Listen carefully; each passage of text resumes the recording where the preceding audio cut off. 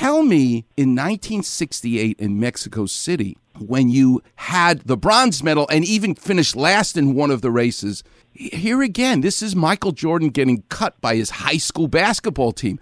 You almost need a chip on your shoulder. Was that a chip on your shoulder?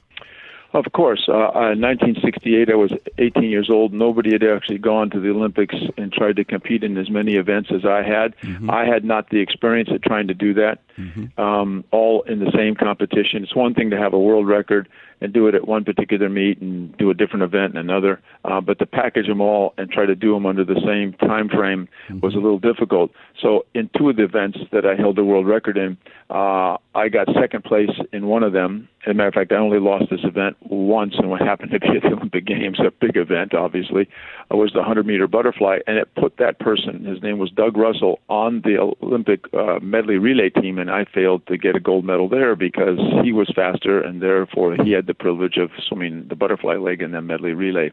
And I was the world record holder in the 200-meter butterfly, qualified first. I think if I had gone a second slower in the finals, I would have won, but I went even better than that. I went about 6 seconds slower, and I got dead last, 8th. And wouldn't you know it, that it was the inspiration of why I would continue swimming for another 4 years and do what I did in Munich and winning the 7 gold medals. And the very first race of those Olympic Games was the 200-meter butterfly, the event that I got dead last in the finals.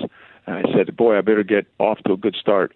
Ironically, of the 4 individual events, was the event that I hated the most because it was the most difficult to get through, and it wasn't an easy event. But it was also an event that I had almost a 3-second lead over the field, so I didn't really have to be as sharp for the first event, but I had to get through that event, obviously, and I did. Mark and so Spitz. that's what I took away from Mexico City. That it's not that you're going to fall down; it's how well you get up. All the red lights are going off because I'm going too long, but I could care less. So I'll have to figure out how to do the rest of it. I just have a last question for you. You're